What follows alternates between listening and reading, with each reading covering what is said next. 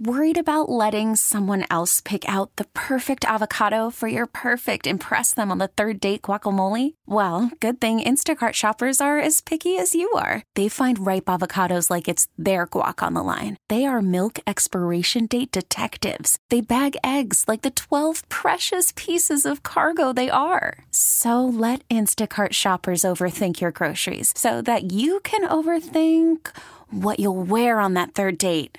Download the Instacart app to get free delivery on your first 3 orders while supplies last. Minimum $10 per order. Additional terms apply. Enjoy a tall, cool dude. I grew up like most kids, worried I couldn't bench 2 plates, that I wouldn't fit in, that I wouldn't find love. Then I discovered partying, and suddenly all those worries went to the wayside. I didn't need love. I had keg stands.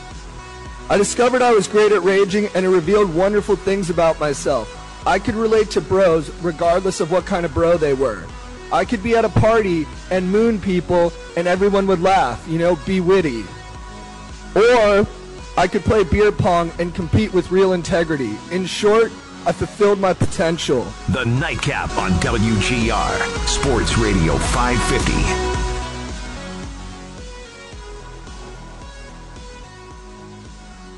I don't really know where to start here tonight. I feel like I could go anywhere. There is a lot on my mind. There's a lot going on in the sports world right now that's interesting to me.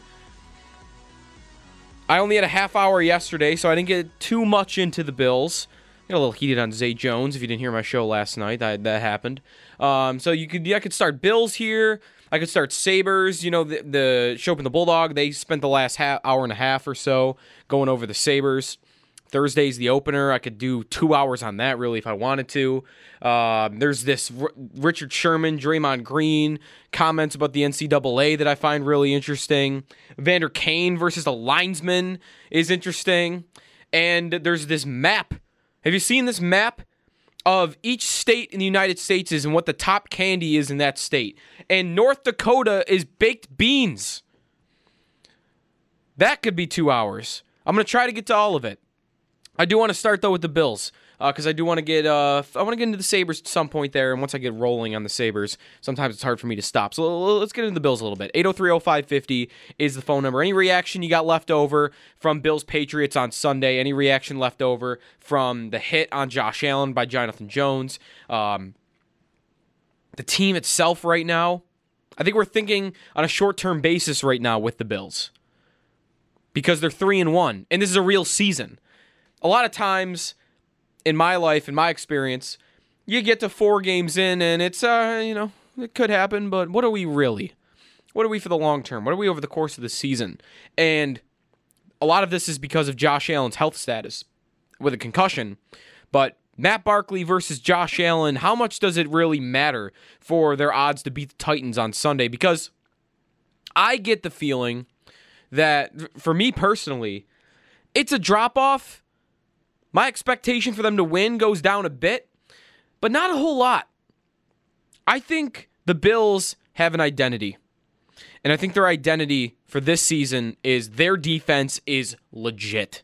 Their defense is one of the best in football. They held Tom Brady, the best quarterback in NFL history, who at 42 is still looking amazing. The Bills were the first team to make Tom Brady look like a 40-year-old man. Because they did that on Sunday.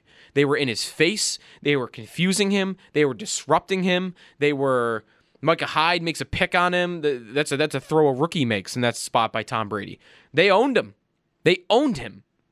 And if that's your defense, and you're going to go forward with that, this team is going to be right around the playoffs almost no matter what their offense does. As long as they're respectable, they'll be fine. I'm a guy that goes through the schedule and looks at the quarterback matchups a lot. You've probably heard me talk about it on the show if you ever listen. So you go game by game, and what does your quarterback matchup look like? Let's look at a little update on that. And while going through the update on this, keep in mind that the Bills held Tom Brady to 9 points. 9. They play Mariota. No, I'm not a fan of him at all. I think they should be able to hold him within 2 scores, at least. Josh Rosen in Miami, that's a cakewalk. Wentz, that's tough. So there's a good one.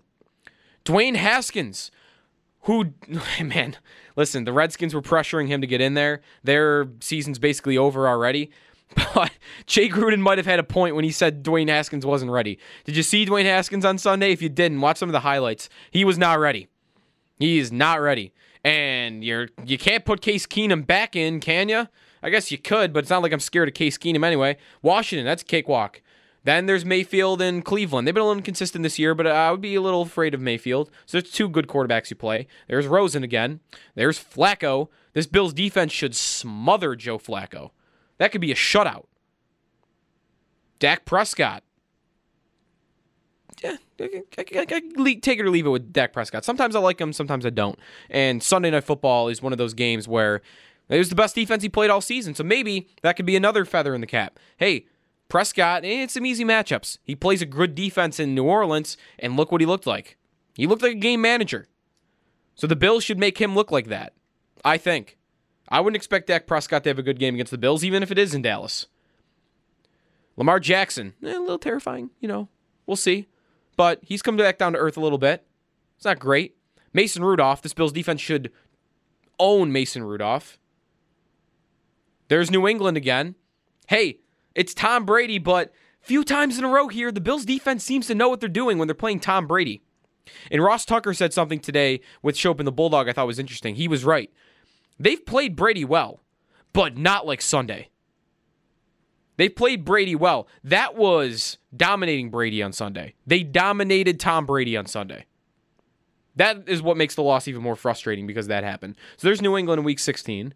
And then you got Sam Darnold and the Jets in Week 17. We'll see what kind of shape he's in at that point. I like Darnold, so I'm not going to say that's a cakewalk, but it's not impossible either. It's not like you're playing any of these elite quarterbacks. They don't play Patrick Mahomes. They don't play Russell Wilson. They don't play Matt Ryan or Matthew Stafford.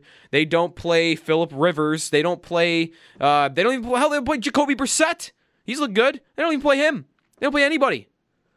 They play young quarterbacks and they play bad quarterbacks for the most part. Wentz, Mayfield, Jackson, Brady. 4 quarterbacks left on the schedule that you might think could respectably put something up on this Bills defense. Like there's some quarterbacks in the league where it's like, no matter who they play, they're a threat to put up a big score. I'm looking at this schedule and I'm looking at what this Bills defense has looked like through 4 games. People are not going to score on them this season. They're going to be number 1 in the league in defense, I bet. Total defense, I would not be surprised at all if they're number 1 in total defense. In fact, I'd be pretty surprised if they're outside the top 5. That's the identity of this team. And how much does Allen versus Barkley change that? It does to an extent. It takes away part of your offense. Part of the Bills' offense is Josh Allen's mobility, his ability to extend plays, and his arm strength. And that goes away.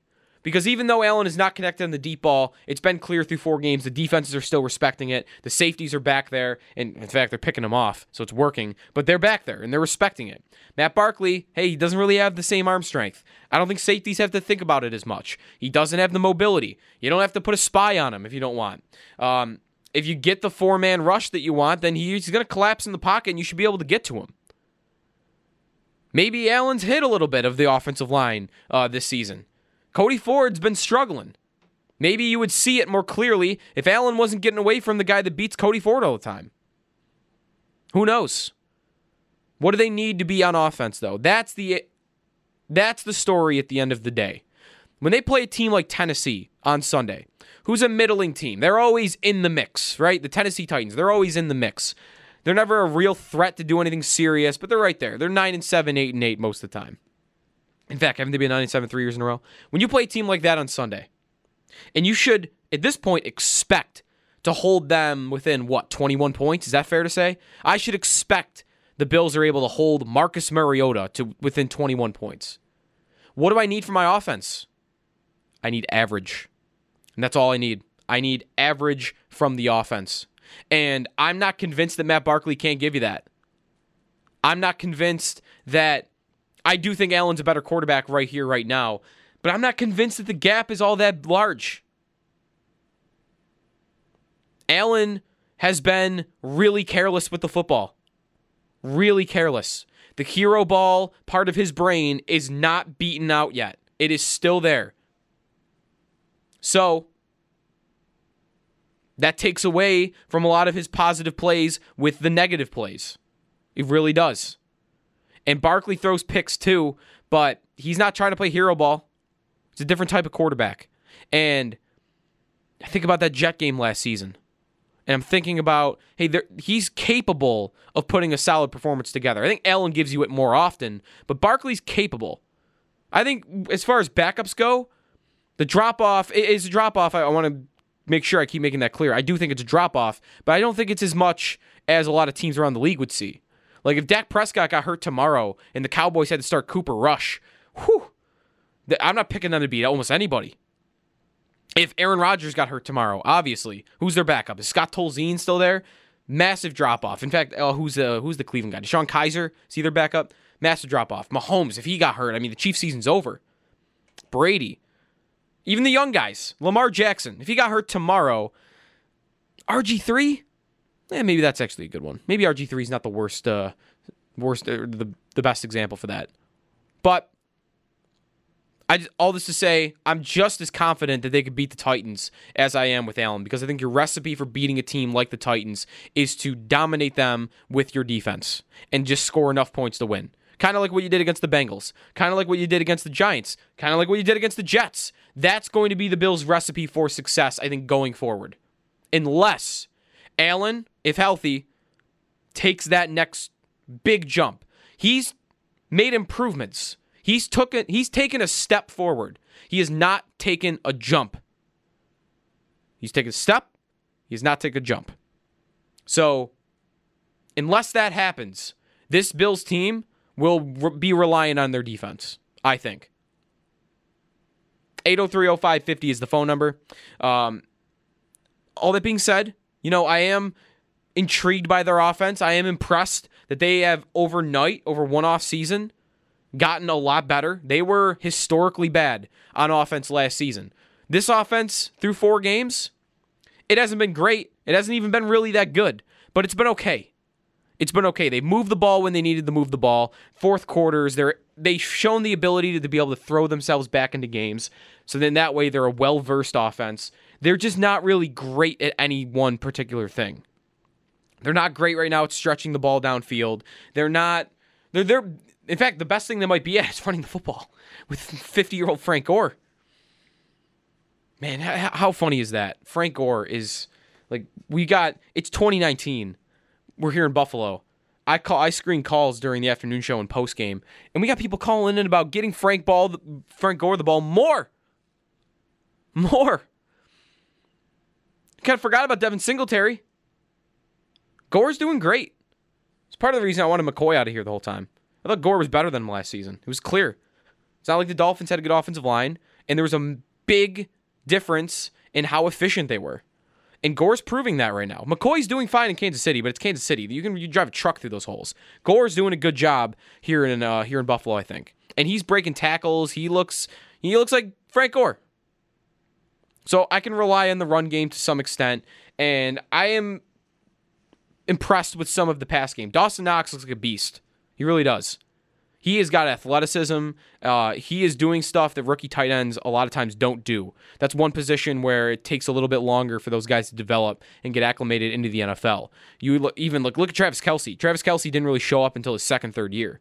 Eric Ebron was a high first-round pick. He didn't show up until last season. Sometimes it takes guys a really long time. And here's Dawson Knox. He's a rookie, and he's doing well. As far as a Bills starting tight end goes, he's right on par with what we've had before, and he's a rookie. He's better than Charles Clay was last season. He gives you about as much as Scott Chandler used to. Even when Charles Clay first got here and he was really good. Or pretty good. Dawson Knox is doing that for you. So he's one guy I'm really impressed with so far this season. One other guy, though, on the offense that I got to touch on again, I got into it last night, is Zay Jones. And I'm not going to get super into it again today. I thought I've said my piece last night. If you want to check that out, it's on demand at WGR550.com. It's just so simple. It should be so simple. He should not be on the field. You have a second-year wide receiver with some athletic gifts in Robert Foster, who performed for you last season. He was on a 1,000-yard pace for 8 touchdowns, 56 catches from weeks 10 on, I think it is. He was doing great, and he can't get on the field. Now, I know he was hurt on Sunday, so that matters, but the other 3 games, 1 target, 1 little target. You've got to be kidding me. He is so much better than Zay Jones at everything but blocking. And what am I doing if I should never be in a spot where a wide receiver is on the field over somebody else because of his blocking? Give me a break. This is 2019. We are not trying to play 70s football. We're not trying to play smash mouth football. The Bills need guys that can get open. The Bills need guys that can bail out their young quarterback when he doesn't make a perfect throw. They need guys that can bail out their backup quarterback when he doesn't make a perfect throw. And time in and time out and again and again and again, Zay Jones has proven he can't bail out his quarterback if it's a bad throw or if it's an off-target throw. The second game of his career. The first time we really maybe even had a discussion about Zay Jones. It was debating whether it was more on him or more on Tyrod Taylor when at the end of the Carolina Panthers game in 2017, the ball is there and he can't come up with it. Or is that 2018? 2017. He can't come up with it. And to me, it was always, hey, listen, Tyrod he was originally a training camp arm. He's your starter now. He's doing the best he can. He is not a franchise quarterback. Zay Jones was a guy you traded up for in the second round where lots of receivers come into the league and flourish. He needs to make that catch. And that has been the beginning of a pattern over the course of his career. If the ball is not right in his hands, he is not catching it. And I've got a guy in Robert Foster that I think has more of an ability in that sense. And I have a guy in the practice squad with Duke Williams, who I think you got to know he's better at that than at least Zay is. He might not be better at getting open, but he's got to be better at contested catches. So, if it comes down to getting open, like Zay gets open. He does. But what does it matter if he's catching 40, 50% of the balls? And I've got 2 other receivers that get open. I have that. John Brown gets open. Cole Beasley gets open. And if you're not getting open as often as those guys are, then a lot of times what you are is a last resort for your quarterback. It's, okay, no one's open. Where's my biggest receiver on the field? That cannot be Zay Jones anymore. It can't be. And I don't need you to invest a lot in a guy like that. You know, that type of receiver, the last resort guy, the last jump ball guy. But Zay Jones cannot be it. He can't. Get him off the field. And maybe, just maybe, this offense can be a little bit more consistent than it's been through the first 4 games. 803-0550 is the phone number. I'll take your calls on the Bills when we come back. Look ahead to the Titans a little bit. Do you think they should be able to beat the Titans? If Matt Barkley is the quarterback, what should their odds be? What should the line be if Matt Barkley is their quarterback? How much does this really hurt their chance to win the game? 803-0550 is the phone number. It's the Nightcap with Joe DiBiase. Call from mom. Answer it. Call silenced. Instacart knows nothing gets between you and the game. That's why they make ordering from your couch easy. Stock up today and get all your groceries for the week delivered in as fast as 30 minutes without missing a minute of the game. You have 47 new voicemails. Download the app to get free delivery on your first 3 orders while supplies last. Minimum $10 per order. Additional terms apply. We'll get into the Sabres a little bit later, too, here on WGR.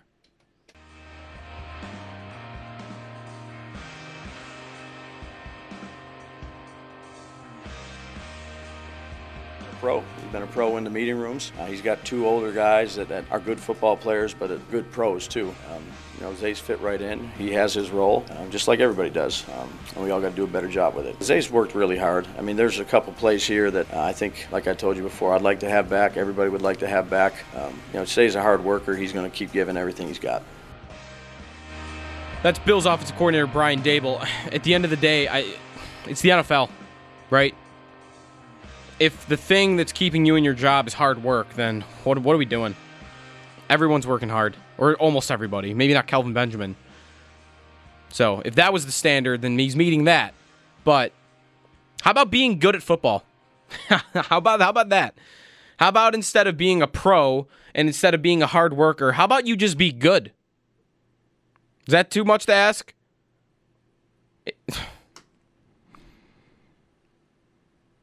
It's the worst logic ever. I hope he doesn't mean it. Guys should not be earning starting jobs based on how hard they work. It should be, how good are you?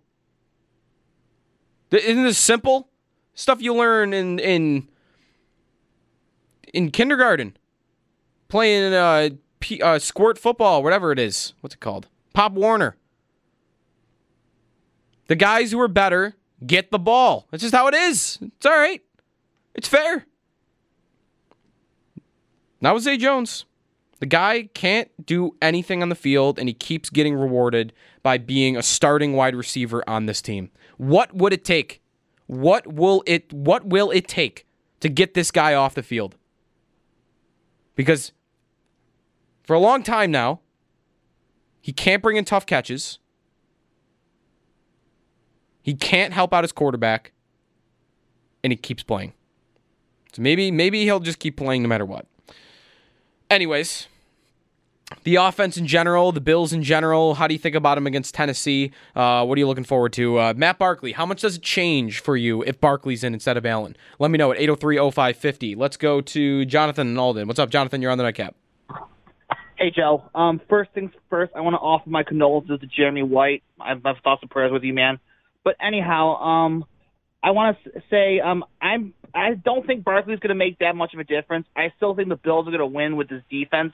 I'm pretty optimistic about the Bills making the playoffs, and because I think they have average offense, and I think Allen and Barkley can provide average offense and with a great defense as a playoff team.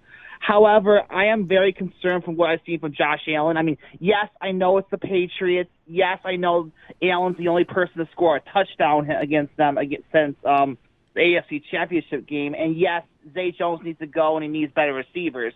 But watching Josh Allen, that was Wyoming Josh. That was what we were fearing of Josh Allen when we first drafted him. So I really hope Allen can work out that part of his game, but yeah, I mean, but I am a little concerned. I know it's New England, but I'm still a little concerned about Allen. Yeah, thanks for the call, Jonathan. I mean, that's why I've never been sold on him to this point as the franchise quarterback. It's way too early for me. You know, some guys show up right away. It's like, okay, that's the guy. Mahomes, you saw it immediately in Kansas City. I thought that about Russell Wilson. I remember when he first came onto the scene, in one of his first games, I'm like, that guy's a franchise quarterback. Just look at him. So easy to tell. And some guys are harder to tell. Some guys, by the way, are easy to tell that they're not. I thought that about EJ almost immediately. I thought that about Teddy Bridgewater, by the way, with the Vikings. Like, those two guys always stick out for me as guys that they showed up immediately. I'm like, these guys aren't franchise quarterbacks. It's just something about it. The way they threw the football, their delivery, their decision-making, how their offenses were run around them. It was always run-oriented. Some guys are tougher. Some guys are tougher to figure out. And I think Allen is one of those. And we haven't figured it out yet. Part of the reason for that is the hero ball. Part of the reason for that is taking the sacks he did against New England oftentimes. Part of it is the turnovers. And part of it is missing open receivers like he did multiple times last week. We always knew accuracy was an issue with him. If you didn't, then you were just blindly hoping, I guess. He's got accuracy issues. He's got turnover issues. And right now that's holding him back from, I think, everyone, and even the Bills, knowing 100% that this is the guy. You can be optimistic. I'm optimistic, but Sundays is a performance, an example of why I'm not sold yet. Let's go to Aziz. You're on the Nightcap. What's up, Aziz? Hey, how's it going, man? Good. Appreciate you taking my call. I Sure. wanted to go on like a mini rant about as far as Josh Allen's development. He seems like he's regressing, and I think you made a good point about telling if somebody's a franchise quarterback. Just you can almost kind of, to judge somebody off their first game or first couple games is unfair, but you can almost kind of get, a good feeling. his stat lines since the end of last season, I mean, I think all the games he played last season have kind of been all similar, and he seems like he's struggling with the same stuff that he's supposed to be working on, like, taking the 3-step drops and planting his feet before he throws, like that game against the Giants where he overthrew Zay Jones. If he would have just sat in the pocket, he had plenty of time and just delivered a nice throw, kept his feet planted, that would have been an easy touchdown. So, I mean, we can use people like Zay Jones as a scapegoat and stuff. I honestly think this offense might be in some trouble if he doesn't step up his game, or, because they can't even open up the playbook like they want to. He's not making accurate throws whatsoever. So, what do you think of that? What do you think? I also think if we don't have Devin Singletary healthy next game, it might be an issue also. Aziz, thanks for the call. The last point I'll touch on first. I'm fine with what they are at running back, even if Singletary's not there. I want Singletary. He's my favorite of the three backs. I think he's the one with the most upside. I think he's the most dynamic of the three. But Gore has played well, and Yeldon, as long as he's not fumbling, he's played well too. So I think they're okay there. Obviously, you'd want to have Singletary. When it comes to the accuracy and it comes to the consistency, that is, you're right, kind of what's holding back this offense right now. That Jet game, when they came out firing, was it 18, 19 throws in a row to start the game? Dable wants to air it out. He wants to. But I don't think he thinks that he can open it up yet completely, because Allen's just not consistent enough for it yet. And maybe he'll never be, but maybe he will. He's just consistent enough, I think, to do it sometimes. And maybe more times than not. Like, they have not been a run-first offense this season. They haven't been. And that's something to aspire to. And they're there. Now, you want to throw it, I think, a little bit more. You want to be a little bit more productive in the passing game. But they are trying to be a passing offense. And, through 4 games, I would say in at least half the time, there's a couple quarters they disappear in the first 3 games. They didn't do much in last week's game against the Patriots. Half the time this year, their offense has been good. But the other half is the issue. And that needs to come around before they're a great team. Now, can they be a playoff team doing that? I think they can. I think if they're a very good offense half the time and their defense is always great, I think you can make the playoffs. I think you almost should make the playoffs, given what the AFC's been so far. Let's go to Cal. Cal, you're on the Nightcap. How's it going? Good. How you guys doing? Good. Taking my call. Sure. I like to analyze particular parts when I watch football, especially the Bills. One thing I've analyzed over the past 2 years is just the pass protection.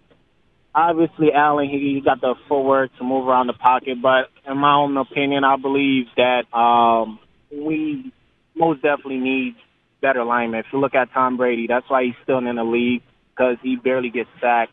I see that we are working towards it, but if you look at last year, Josh Allen got sacked, and got hurt. Why is that? Because he kept moving. He kept getting hit and stuff like that. There's no doubt that we should have won that game. If you look at the first 3 games, the offense has not been consistent, and we should have blew every team out, even the Patriots. We were moving the ball. It's just Allen, throwing a couple of picks and getting, us getting turnovers. Also, I believe Allen getting hurt cost us that game, because if Matt Barkley's not a mobile quarterback. So we on the 3 yard line. Okay, I believe that's Josh Allen prime right there, where he could have ran it in or moved around enough to find an open receiver. So that's what I thought.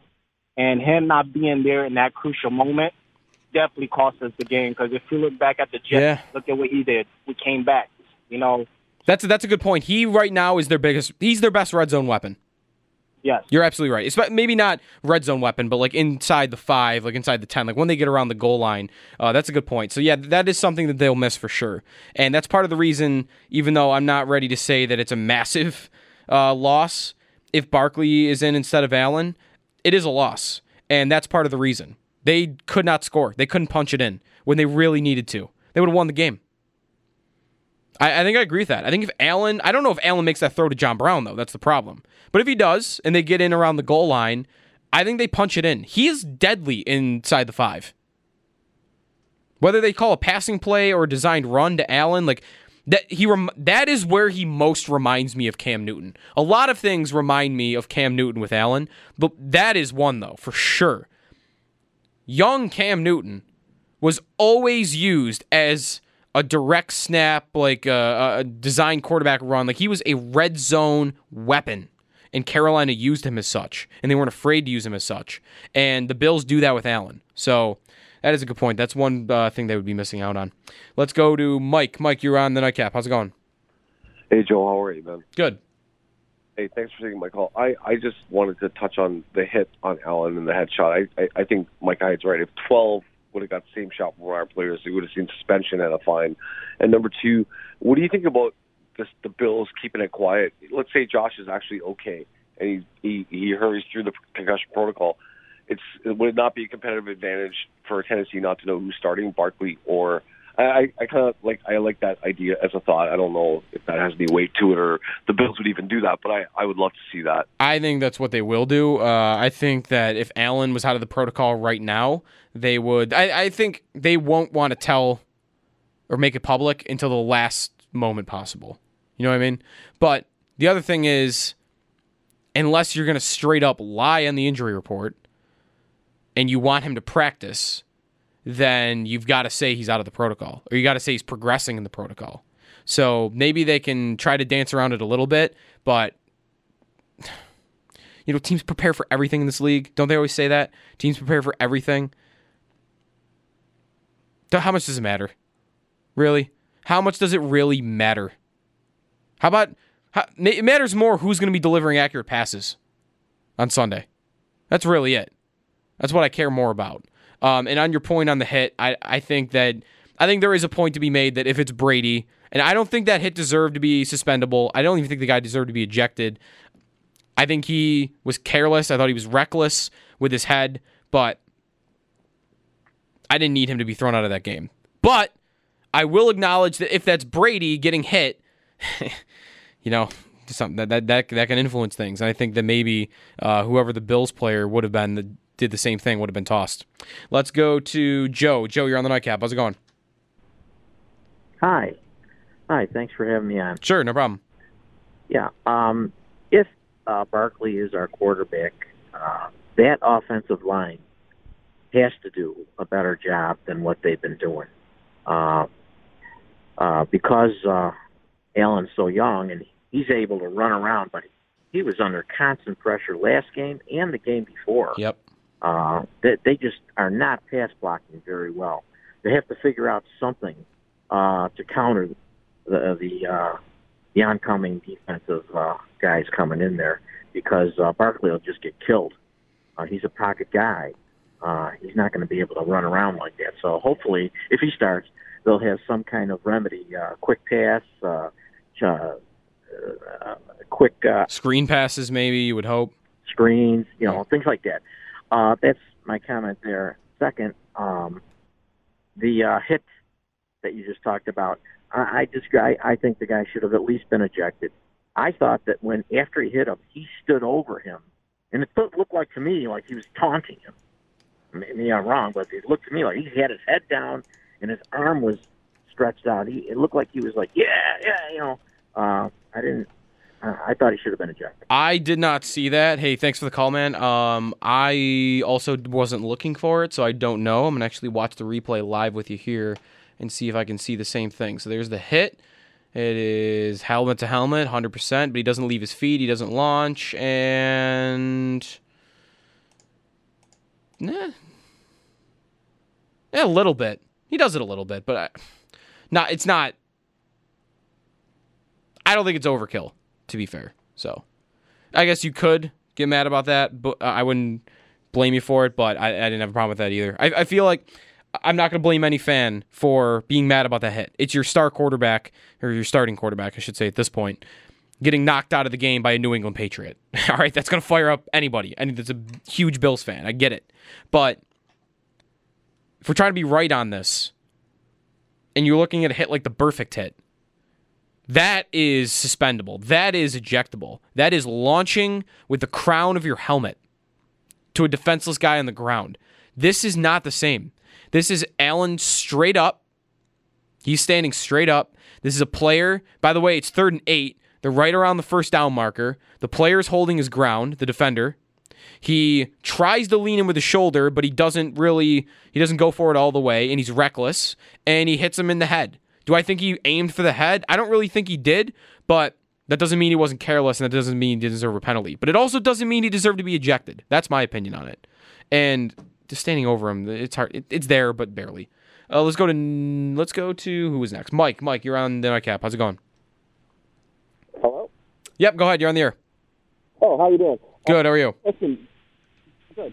I was wondering, can they put Zay Jones back on the practice squad and bring up Duke Williams? They could, but they would never get him there. A former second-round pick like that, someone would pick him up just because of his draft status, just to see. Really? I mean, he's so unproductive. I mean, I'd rather see Duke Williams just give him a shot, even for one game. I mean, is that something they can do? Yeah. I'm at the thanks for the call, Mike. I'm at the point too where I'd rather see Duke Williams. Here's the other thing: if you want to put Zay Jones on the practice squad, call it a day. It's over. If you need to be putting your former second-round pick on the practice squad, it's not going to work. There's no point. So, yeah, I'm ready to see Duke Williams too. I was ready to see him, honestly, at the beginning of the season. I wanted Zay Jones cut, and I didn't think he deserved to make this roster. I thought he only made the roster because he was a former second-round pick. I thought Isaiah McKenzie, I said this multiple times before the 53-man roster cut. I think Isaiah McKenzie is a better football player than Zay Jones. Straight up. And why was one completely safe on the roster while the other had to battle and work his you-know-what off to make the team? Because one was a second-round pick and one was a sixth-round pick. And one part of the Bills organization that I'd like them to become more like the Patriots is the Patriots don't care about that stuff. Or they seemingly don't care about that stuff. James White was a first-round pick last year. That guy's hardly getting the ball for them in the backfield. They got a former sixth-round pick in James White getting the ball. They've got a former, Rex Burkhead, undrafted. Like, they're just throwing guys. Brandon Bolden scores a touchdown yesterday. He's a special teamer. They don't care about draft status. And the Bills don't always, but this is one situation where there's nothing else that can be said. There's no other reason why he's still on the field. Next up is Nick. Nick, you're on the Nightcap. How's it going? What's up, guys? Listen, I got a couple of points. First of all, they call us armchair quarterbacks. You know, it's easy to make a call. We warned the Bills about Corey Bojorquez the whole week before. He's been inconsistent the whole year, and sure enough, the Patriots knew it, and they worked us, and they knew where our weak spot was, and they went after us, and they struck pay there, which ended up being the difference in the game. Special teams mean so much, and they just one-upped us. And we got Bojorquez from New England, so they must have known the kid's slow or something, because they full-out rushed us that day. And another thing is, I don't know why the Bills are pussyfooting around with the... Whoa. All right. Nick, you were doing all right there for a little bit, but let's keep going. Let's go to Brandon. Brandon, you're on the Nightcap. How's it going? Not bad. I 100% agree with you with the Zay Jones, or as I call him, Stonehenge Jones, point, but I completely disagree with you on the it doesn't matter game planning when it comes to who our quarterback is. I think the Bills have a very fortunate kind of setup where it's one of those things where everything has to fall into place in order for our offense to be successful. And I think with the line that we have and the way that they have to game plan, they have to account for Josh Allen and his running ability. They have to account for that, so they have to dedicate resources to that. Similar to back when we had Tyrod Taylor versus when we put in Nathan Peterman and they got the 5th pick. I would love to say that we could sit back and quarterback has to kind of sit back and pick apart a defense throwing the ball accurately, but I just don't think they're not going to have the time to do it, which is kind of what the Patriots used against us at the end of this game this past Sunday. They just ran right after I forgot what quarterback is, Aaron, I think, or something like that. But either way, right. So I think we have a good formula when Josh is in. When he's out, then it's going to fall apart. But I think that's all I really got to say. All right, man. All right, thanks for the call. I don't completely disagree with you. I do think there's something to be said for it. I just think, I guess I don't want to fully go with it doesn't matter at all, but I don't think it matters nearly as much as how the quarterback actually performs. I think in-game adjustments happen all the time. I think the teams will prepare for almost anything anyway. Like, You kind of know what to do. The Patriots prepared for Josh Allen last week, right? Well, once Matt Barkley came in, other than that one throw to John Brown, his first throw, they didn't have any problems, really. They didn't prepare for Matt Barkley. They did fine. So, to me, to think the Titans won't prepare for Josh Allen because he might not play, or they'll have to add... It would be different if it was the other way around. You know what I mean? If Barkley was the starter and Allen was the backup, and Barkley is this pocket passer, and that's who you got to prepare for, Allen is something different. Allen is something else you have to prepare for. The Titans are going to prepare for Allen no matter what. So, I guess that's part of your point, though. So I don't know. I don't really know how I feel about it. 803-0550 is the phone number. Thanks for the calls. We'll get to hockey in a little bit. There is a map out there right now of every state's favorite candy, and there are some doozies on there. There are some disrespectful candies on this map, and there's one that's not even a candy, and it's not even close to a candy. You can't even argue that it is one. We'll get to that in a second here. On the Nightcap on WGR.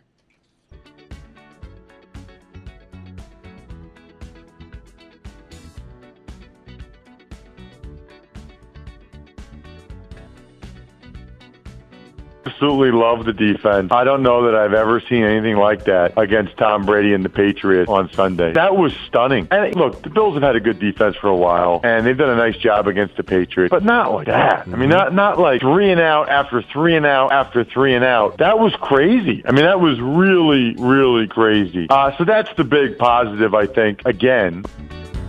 Ross Tucker from radio.com on with Chopin the Bulldog earlier. Catch that on demand at WGR550.com. We'll get, I don't have a lot of time here, so we'll get to the candy map that I talked about in the next segment right at the top of the hour here. Let's squeeze a couple calls in, though, before we get to that. Let's go to Jeff. Jeff, you're first on the Nightcap. What's up? Hey, it was actually about the candy map. You mentioned baked beans earlier? Yes. Yeah, are you sure it's not Boston baked beans? Because that's a candy at 10 cents. It just says baked beans, man. It's got to be Boston baked beans. It must be. I'm not even really familiar with Boston baked beans, but I'll trust that you're right on that. 803-0550, as I said, we'll get to the candy thing in just a second here. Let's go to Curtis. Curtis, you're on the Nightcap. What's up? Hey, what's up, Joe? How you doing, man? Good. How are you? All right. Hey, you got to try Boston baked beans. They're the bomb.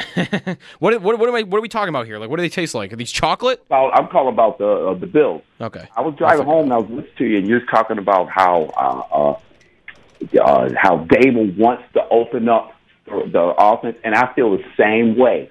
But with that, it's like you get a new phone, and for his first couple of days, you're like, man, how do I get it? How do I get it to do like this? You know, I used to be able to do this with my old phone. Then it takes you a couple of days. I think that's how it is with him trying to figure out and get Allen to figure out the offense. And you were right about that. He has to stop the turnovers. I feel that once they absolutely get on the same page, he can go a little bit further into the playbook. You know, and like, yeah. I agree with you. I like Gore in there over Singletary. Of course, that's going to be like an outstanding. Well, I didn't say I like Gore over Singletary, but I do think Gore's doing a really good job, and I don't think they need Singletary necessarily. Right. I like him in there, the change of pace, so to speak. Yeah, that's kind of where I'm at, too. Curtis, thanks for the call. Like, Singletary is more dynamic. They're doing fine without him. I like him being on this team, and I love him being on this team because he's a guy that might be here for the next 3-4 years doing this. Not 36 like Gore. Not 31 like McCoy was. Not even, how old was Marcus Murphy? 28? Like, this is a guy that's going to be here. And this is a guy that could be really, really good with upside in Singletary. But, as I said, the way Gore and Yeldon are playing right now, I don't need to rush him back. I do want him back. He is a luxury at this point to have. You know what I mean? Maybe that's where your screen game is gone. You'd like Singletary to be that guy. So maybe he does come back and he plays into that. I'll get into this I got to do some more research on Boston baked beans, which I've never had. Is that surprising? Because I'm like a candy addict, pretty much. So I've never had them. They must not be that good if I've never had them.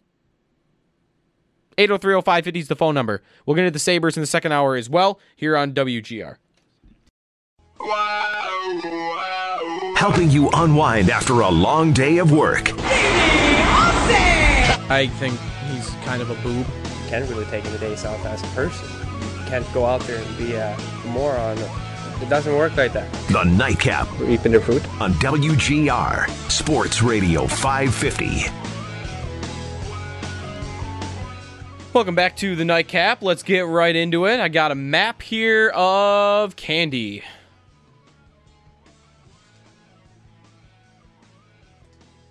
So, should I do this here? New York, by the way, respectable choice. A respectable choice for New York. Pixie Sticks, which is essentially just sugar. But, you know, well done.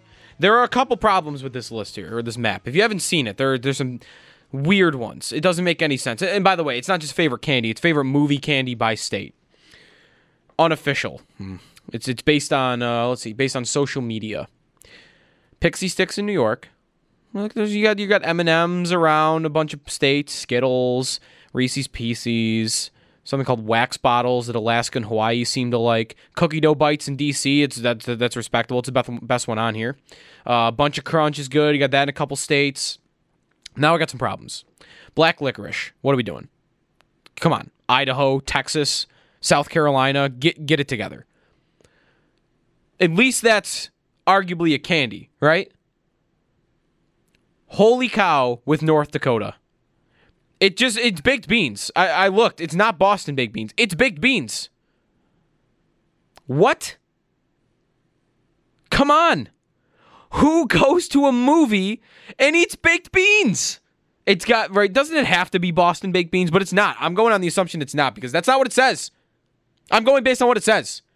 Could you imagine going to the movies? Like Joker is the big movie right now, right? Like I'm looking forward to seeing that. Imagine you go to see Joker and it's packed because it's a good movie. Like this is the one people have been waiting to see it. And you're sitting down and you're sitting next to your buddy or maybe one of your friend or whatever on the right. And there on your left, there's some stranger. He's sitting next to you and he's just got a bowl of baked beans and he's just going ham out. He's just going ham. What? There's some other ones on here. Wisconsin. Maybe this is this a very Wisconsin thing? Kraft cheese slices. Like, come on. I know they like cheese, but really? You go to a movie in Wisconsin and people are just eating slices of cheese? I mean, maybe. And then you've got, where is it? Delaware or is this Connecticut? Connecticut's got raisins, and that's a joke. Come on. It's not even Raisinets. It says raisins. Circus peanuts in Massachusetts. I mean, what are you doing there? Candy corn in a bunch of states. I'll defend candy corn, but it does not deserve to be in a movie theater like that. I don't know what wax bottles are. They sound disgusting. Raisinets in Oklahoma, terrible. Junior Mints in Arkansas, terrible. Like, what are these states doing? Candy Dots in Arizona? They're just sugar that they stick to paper. That's it. There's nothing creative about it. Necco wafers in Utah. I got some problems here. Only a few states did this right, to be honest. Bunch of Crunch is good. That's Montana. Good job. Maine. Good job. Pixie Sticks in New York and Louisiana. I approve. Missouri with Sour Patch Kids. How is Missouri the only state to have Sour Patch Kids number one? How is that possible? You're telling me more states like black licorice than Sour Patch Kids?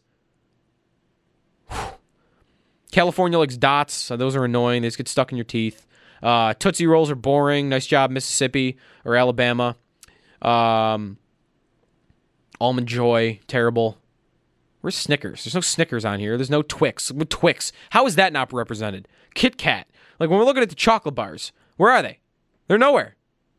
Banana Laffy Taffy in New Jersey. The worst of the Laffy Taffy. Banana is by far the worst Laffy Taffy. It's not even debatable. Horrible. It's the one you give away candy at Halloween, or like you put the bowl down, for instance, like on the porch because you're too lazy to give away candy on Halloween, or maybe you just can't. Maybe you went to a party or something. You come back at the end of the night and you look in that bowl and there's only banana Laffy Taffy left in that bowl. That's it. No one's picking banana over cherry. Jersey, terrible. Phone lines will lighten up right now. I'm sorry, guys. I don't have a producer here at the moment, so I can't take your calls. I'm sure they're all ready to rip me limb from limb here on something. They tell me how great black licorice is. What? Junior Mints. What? It's terrible. It's terrible. Where's the Skittles? Where's Snickers? Where's even Three Musketeers? Which, it's like an average candy bar. It's all right. Better than Werther's in North Carolina. Oh, my goodness. It's terrible. Lemonhead's respectable, though. Good job, Delaware. Or is that Rhode Island? They're small states. Yeah, that's Rhode Island. Baked beans in North Dakota. How is that a candy? How is Kraft cheese slices a candy? You can't tell me someone goes to a movie with Kraft cheese slices. I won't believe you. I don't care. I don't care if Wisconsin, it's all about it. It'd be like, chicken wings isn't New York. Is chicken wings the most popular movie candy by state in Buffalo? Everything's a candy now. If you're eating it in a movie theater, it's a candy. Come on. Let's get it together. This map that, put it together here. It's Deadspin, maybe. Let's think it's Deadspin. Wow. Terrible. Terrible. The best movie candies is easy. The best movie candies are Bunch of Crunch. All right? Skittles. They got to be packaged, and they got to be one by one. To me, what I like to do, you get the popcorn, you get it ready to go, a little butter over the top. You can do this with Milk Duds, you could do this with Reese's Pieces, you could do this with any like chocolate thing like that. $100, by the way, did deserve to be on this list. You dump it in the popcorn. So I like to go with like the package, like bite size, something like that. Like it could be M&Ms. I go for the peanut butter M&Ms. That's right up my alley, or the pretzel M&Ms. But Junior Mints, come on! What is going on in this country? Where I've got Necco wafers. They even exist anymore? When's the last time you saw a Necco wafer? Any kid that gets a Necco wafer in their Halloween bag is disappointed in you. Just know that. Just know that. If you're handing out Necco wafers on Halloween, kids aren't coming back to your house next year. They shouldn't be. All right. That's enough on that. I want to get in on the Sabres next. So I'll take your calls. I'll take a break here. If you want to get in any thoughts here on what I just had to say on the movie Candy by state, then you're welcome to at 803-0550. But I am going to switch to hockey and get to the Sabres. I want to go over the roster as we're getting up on opening night. Some of the line combinations that are going on right now that involve Vladimir Sobotka that are just outrageous. We'll get to that and more after this. On the Nightcap, Joe DiBiase here on WGR.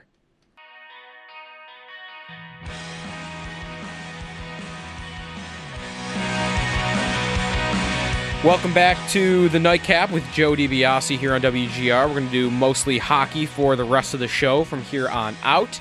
We're going to hear from Sabre head coach Ralph Krueger in just a second. Before I go in on the lineup decisions and the lines that are going on right now, we'll hear from the coach. Let him get his piece in first. Before we do that, though, one last call on the Bills. Let's go to Butch in Buffalo. Butch, you're on the Nightcap. How's it going, man? Oh, Joe, thanks a lot for taking my call. Great thing. Show as usual. Thanks. I'm a WGR fan for decades. Oh, yeah. I just really want to touch base. So I want you to look at something. I've been watching this our offense for the last since preseason, and I understand that Brian Daboll is on the sidelines because he's tutoring Josh Allen. Last year we didn't have a quarterback coach. This year we have Ken Dorsey, who's a great quarterback coach.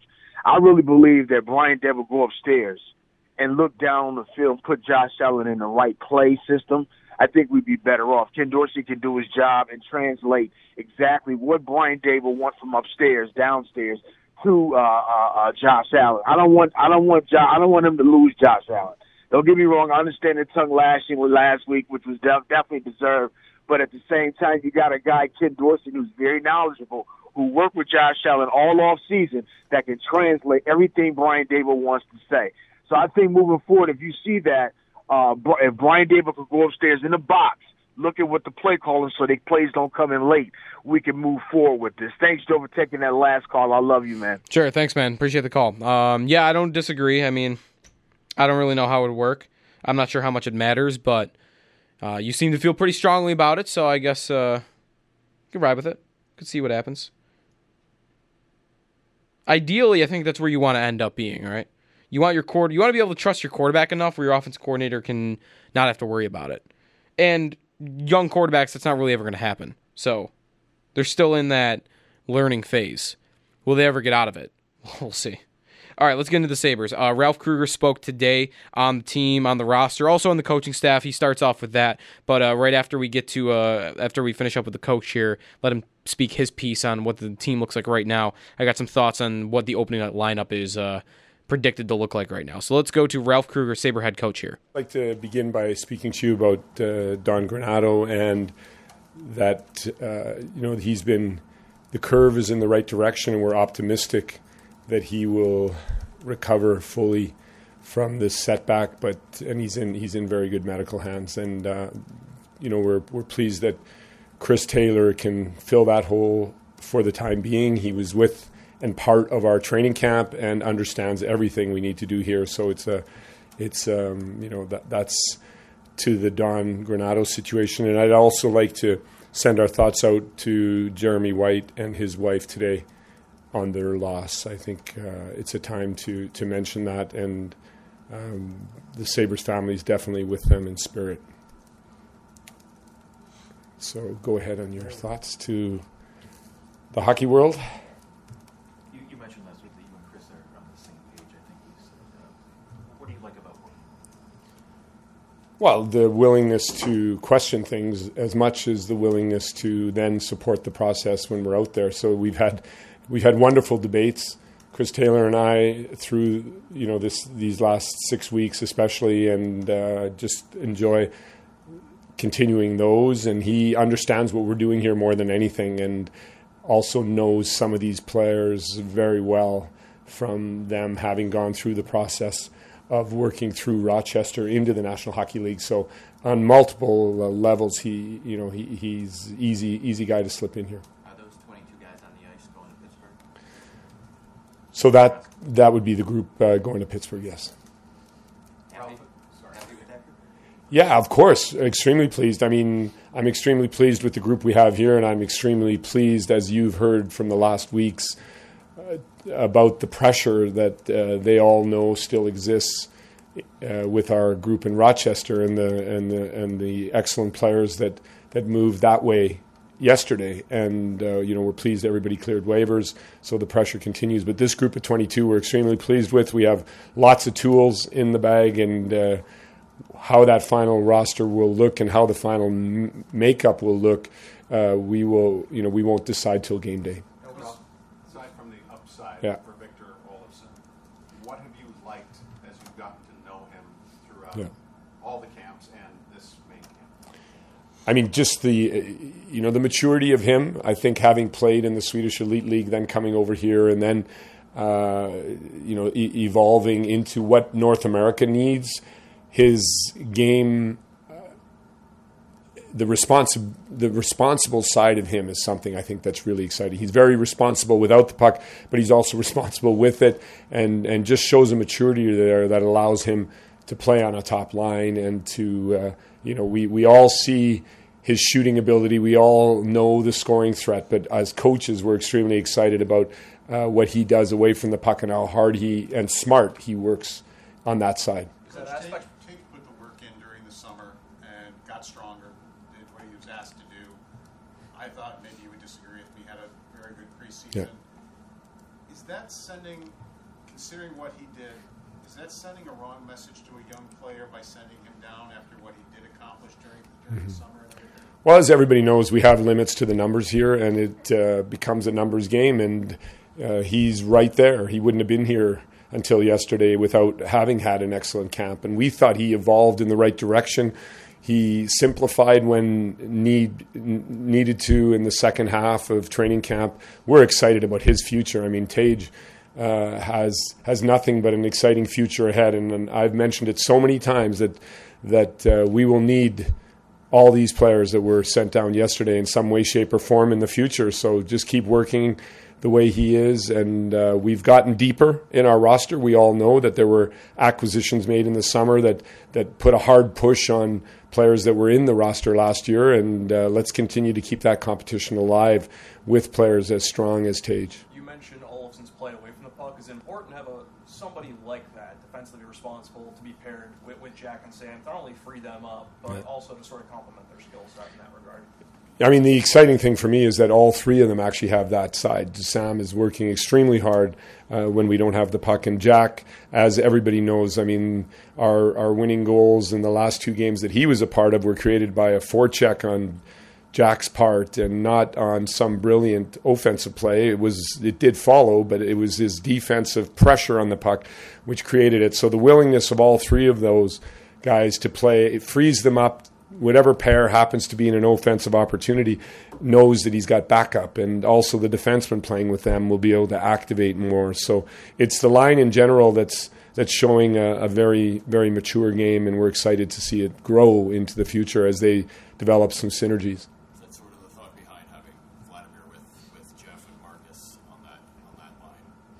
Yeah, I mean, it was a look today. Again, we won't be announcing the way we're playing until game day, but there's no question that with Marcus new back into the center position, with Vladimir there, it gives him some comfort, and also on faceoffs he's got support, and the way they can interchange within that unit also frees Jeff up to do the things that he's good at. So, both Vladimir and Marcus are outstanding in puck control and puck movement, and we see that combination as a possible line. Is there an update on Zach Bogosian? He just continues to go through our processes off ice. We don't have a fixed timeline on it. You know, he had a few setbacks in the summer, so we're being extremely careful. And he's in good hands, working hard, but still a ways away from being part of any practice with us. Because of this opportunity potentially for Sobotka on that line, have you noticed a difference in him personally in your dealings? Like, does he see this opportunity, and do you see that in him, that his eyes are wider open? Well, I think he's evolved during camp too, starting not so sure about where his place was in the group, to then being started at wing and at center, playing power play in one game and penalty killing most of the rest. And I think that he feels his versatility is a huge asset for us, and the face-offs to boot. So have I noticed a difference? No, I just think his curve has been in the right direction, and he's been rewarded for that. Is Montour close to joining practice? So he's skating very hard, but we would say still a few weeks away from actually joining any type of contact because of the complexity of the injury. There he is. There is Sabres head coach Ralph Kruger. Some stuff on the lineup there. Good on him to mention the Jeremy White at the beginning there. Obviously, thoughts go out to him and everything this morning. If you didn't catch Jeremy on this morning, it was really powerful. I thought he did a really good job explaining what has happened, his story over the last week. So you can find that on demand at WGR550.com. So on the Sabre lineup, though, let's get to that. You mentioned Olofsson in there. He's like the one player I'm most excited about this season. It feels like a lot's riding on him, though, being really good, and you don't want to be in that spot. You don't want to rely on a rookie coming in and saving everything. It comes down to me. I don't know if I can fully get on board with this coach. And this is my guy. Like, this is the guy I wanted the Sabres to hire. He is smart. He is analytical. He is a leader. He wrote a book on it. And smart, by the way. I should always mention when you say Ralph Kruger is smart that he's on the World Economic Forum. Holy cow. If he can't figure out that Sam Reinhart needs to start this season playing center, he might lose me. I think it is just the simplest thing that needs to be done, and it's so obvious where they are right now. The argument to be made for Reinhart to be a center, to me, is so obvious. And I don't want to keep mentioning the same thing over and over, but though the same logic applies. What is more important right now for them to have? A 65-point winger or a 50-point center? And I know it's a big drop-off, but I would argue in a runaway, it's a 50-point center. They have wingers. They have respectable wingers.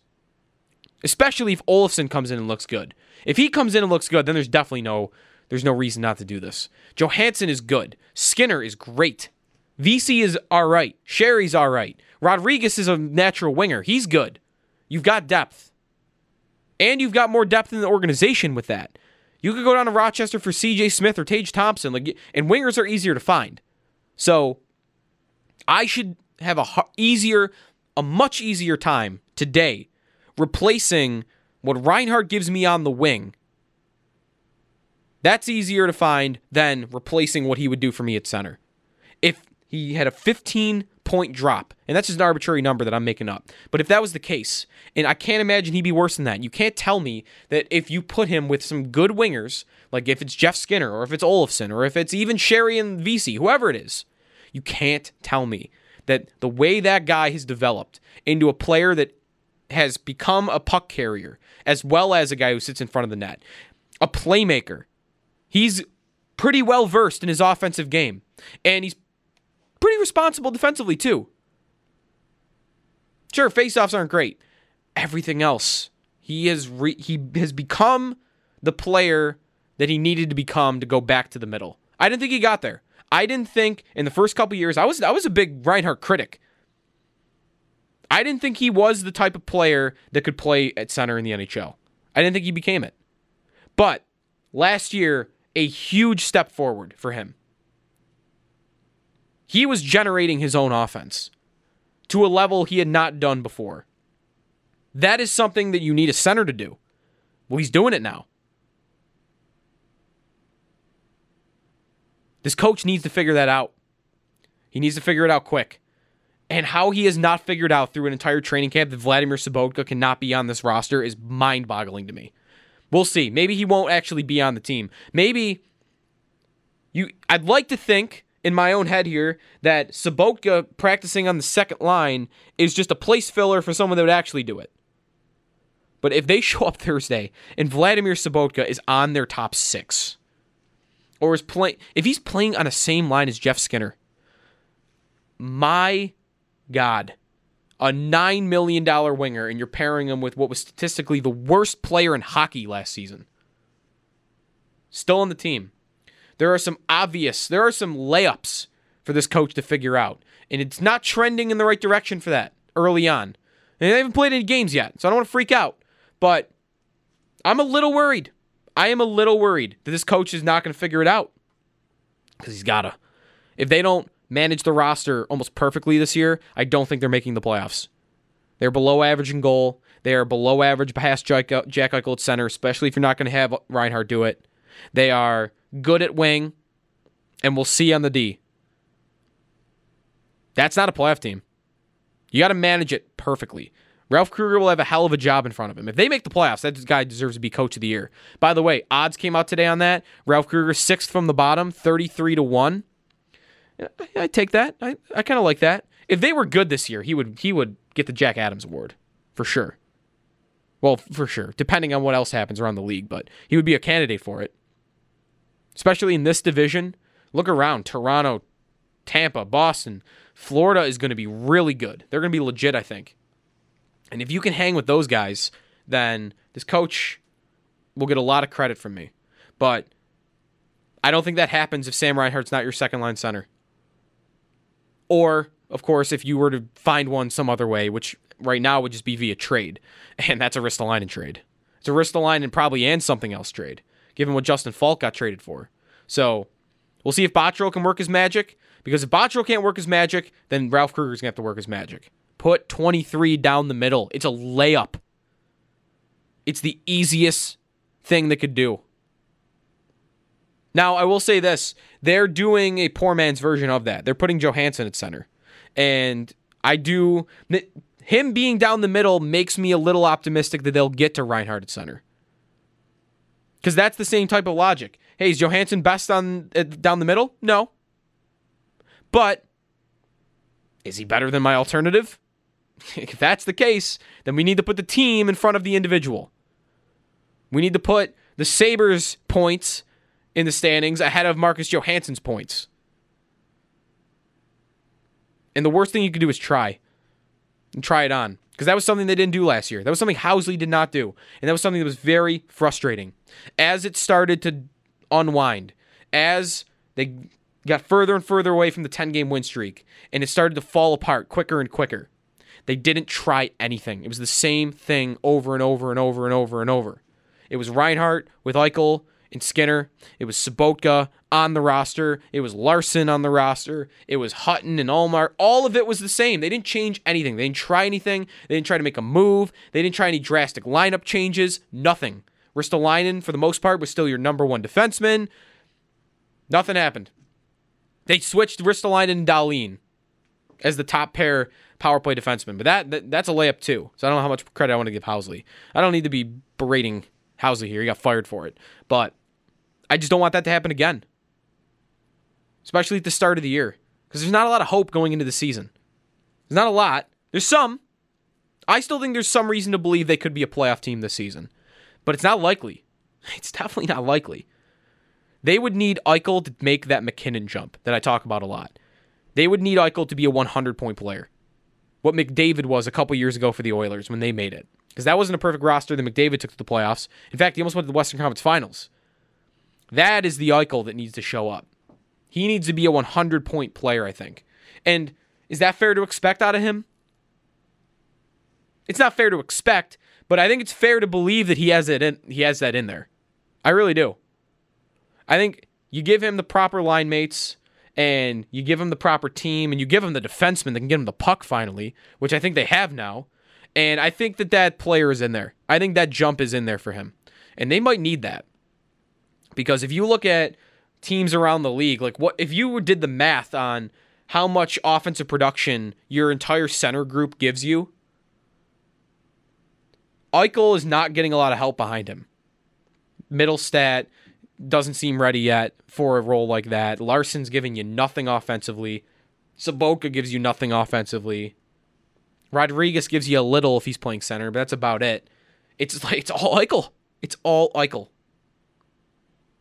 So, where do you put him? I put him down the middle, but not Eichel. I'd put him with Skinner or Olofsson, give him one good sniper, and then give him like a net front guy or a speed guy. That could be Sherry, that could be VC. Balance out the lines a little bit more. And you know what I would do? If I'm the coach, which I'm not, and there's a very good reason for that, but if I'm the coach and I'm going into Thursday night, my lines are Jack Eichel, Victor Olofsson, and Connor Sherry. That's one line. My second line, if you even want to call it a second line, is Reinhardt at center with Jeff Skinner and Marcus Johansson. That is a legit top six. Legit. 803-0550 is the phone number. Talk about the blue line a little bit when we come back, and we'll continue on with the Sabres. What do you expect from them this season? I don't have a lot more venting to do on them. I think that was pretty much it on me. We'll see. We'll see once the games start. I'm sure I'll have some more content to chew on there. But realistically, how hopeful can you be for this Sabre season? Because they're 0-0, and a lot of times fans like to be optimistic going into a year, and it's a little tough to get optimistic, I think, for them this year.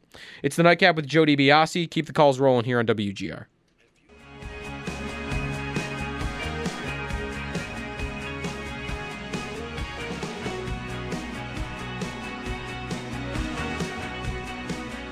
Welcome back to the Nightcap. Joe DiBiase here on WGR. We got about 10 minutes here. Last call. If you want to call in, 803-0550 is the way to do that. Some last thoughts on the Sabres from me in just a moment, but first I want to get to Victor Olofsson, who spoke with Paul Hamilton today. You might have missed that. We have yet to play it on the station. It's on demand at WGR550.com, but I'll play that for you here. Victor Olofsson, a player a lot of Sabre fans are intrigued with, so if you want to get in on the conversation or you got any last-second thoughts on the Sabres, call in the next couple minutes. We'll get you on right after this interview. Victor Olofsson with our own Paul Hamilton. I imagine with the preseason you had, you probably weren't real nervous wondering if you're going to make the team, were you?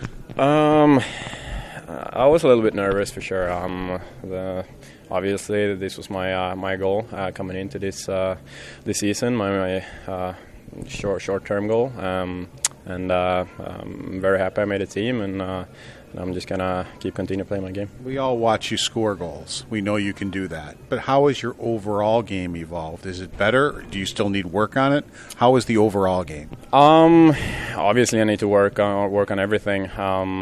I feel like I've been improving a lot from the start of last year over the last season, and kind of picked up where I left off. So I feel like my overall game is pretty good right now. Still need to work on everything though, especially my defensive play. But I feel confident all over the ice.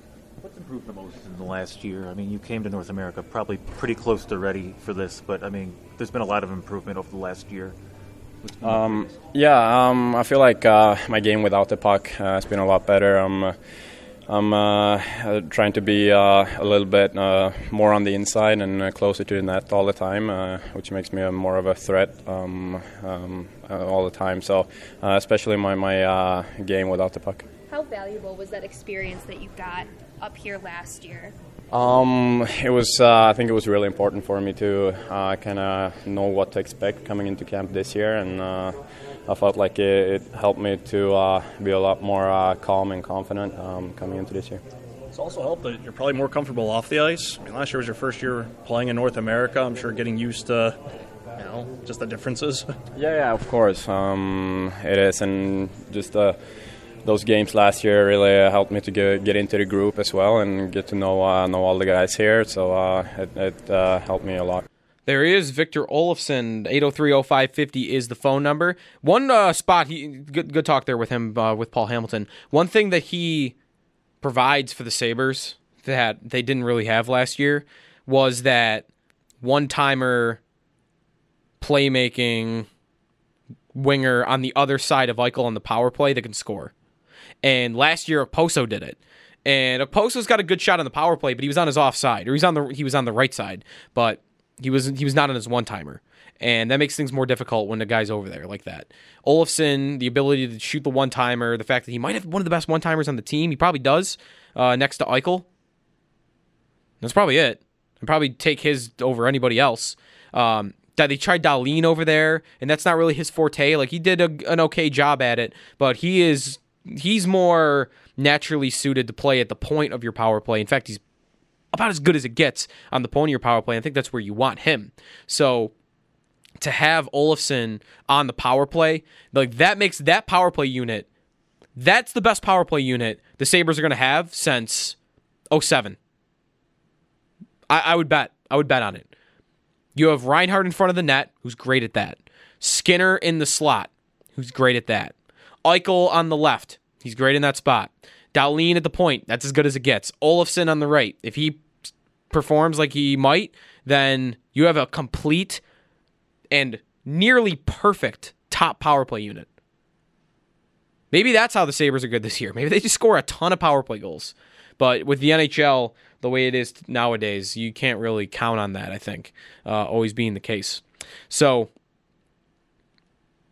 Olofsson, yeah, he's the guy to look out for. 803-0550 is the phone number. Let's get John in. John, you're on the Nightcap. What's up? Hi, thanks for having me on. I heard what you just said about Olofsson. I agree 100%. He's going to be a game changer. But what I called in to talk about was the second-line center position, which has been an area of debate for a long time now. We have a guy on our team that has experience at the center position that nobody's talking about for that position, and his name is Jeff Skinner. Think about Eichel and Skinner as a 1-2 punch at center. You put Skinner between Vesey, Hansen. Why aren't we looking at him? I don't understand it. Maybe there's something I don't know. I'll let you respond and hang up. Okay, John, thanks for the call. With all due respect, put this as kindly as I can, I'm pretty sure he's never played center. You know? That's the difference between him and Reinhart. Reinhart was drafted as a centerman. The highest level of play in junior hockey, Reinhart was a center. Remember the World Juniors? Was that here? When he was here. Or maybe it wasn't. He was in Toronto. It was in Toronto. Reinhart plays center for Team Canada. He's their first-line center when they win gold. He was a natural center. And I'm going to look real quick for you, but I don't think Skinner has played center in his entire life. I'm looking at it right now. Yeah, he played wing. He played wing on the Kitchener Rangers in the OHL. So he's just never done it. So, yeah, that's going to make it a tough one. part of Johansson and Reinhart ideas down the middle is they've done it before, both in professional hockey and in juniors. Reinhart, not that much in professional hockey. In fact, almost not at all. But Johansson did for a stretch early in his career. And at this point, you're just looking for a guy to hold down the fort, I think. You're looking for a guy to hold down the fort and hope that Middlestat comes along at some point. Doesn't it feel like that's what's happening? Is that the Sabres' plan this year? Are we just waiting for Dahlin and Middlestat to save them? Because if that's the case, that's a terrible job. I'm not sure it is the case, but if it is, your GM's got to have a little more urgency than that. I mean, this is year 3, and they have been just as bad in the first 2 years under Jason Botterill as they were under Tim Murray and as they were right before Tim Murray got here. What was he brought here to do? To get them out of the basement. And they went from last to 5th last. Great. One more stinker of a year, and you should be looking for a new general manager. Or you're at least having the conversation about it.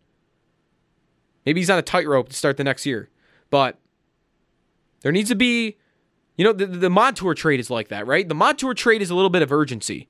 It's, all right, my blue line stinks. I need to make it better, and I need to make it better right now. Here, first-round pick and a good prospect. Here's Gooley. Give me Brandon Montour. And that made their blue line better right away. And for the long term, I think that makes their blue line a lot better right away. We need another trade like that. 3 more, maybe.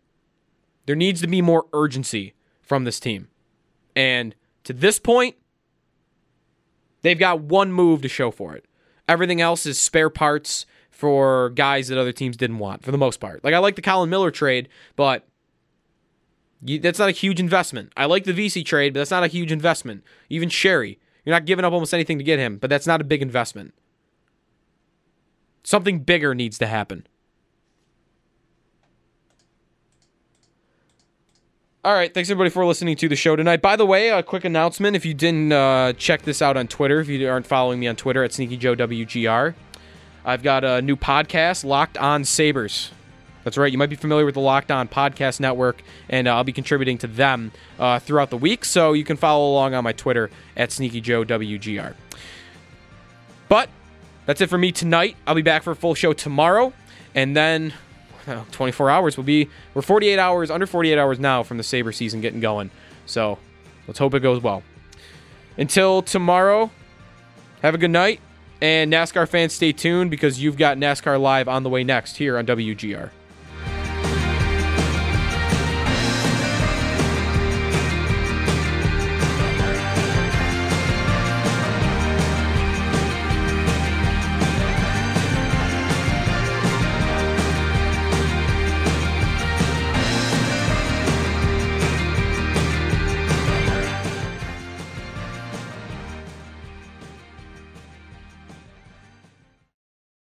We get it. Attention spans just aren't what they used to be. Heads in social media and eyes on Netflix. But what do people do with their ears? Well, for one, they're listening to audio. Americans spend 4.4 hours with audio every day. Oh, and you want the proof? Well, you just sat through this ad that's now approaching 30 seconds. What could you say to a potential customer in 30 seconds? Let Odyssey put together a media plan tailor-made for your unique marketing needs. Advertise with Odyssey. Visit ads.odyssey.com.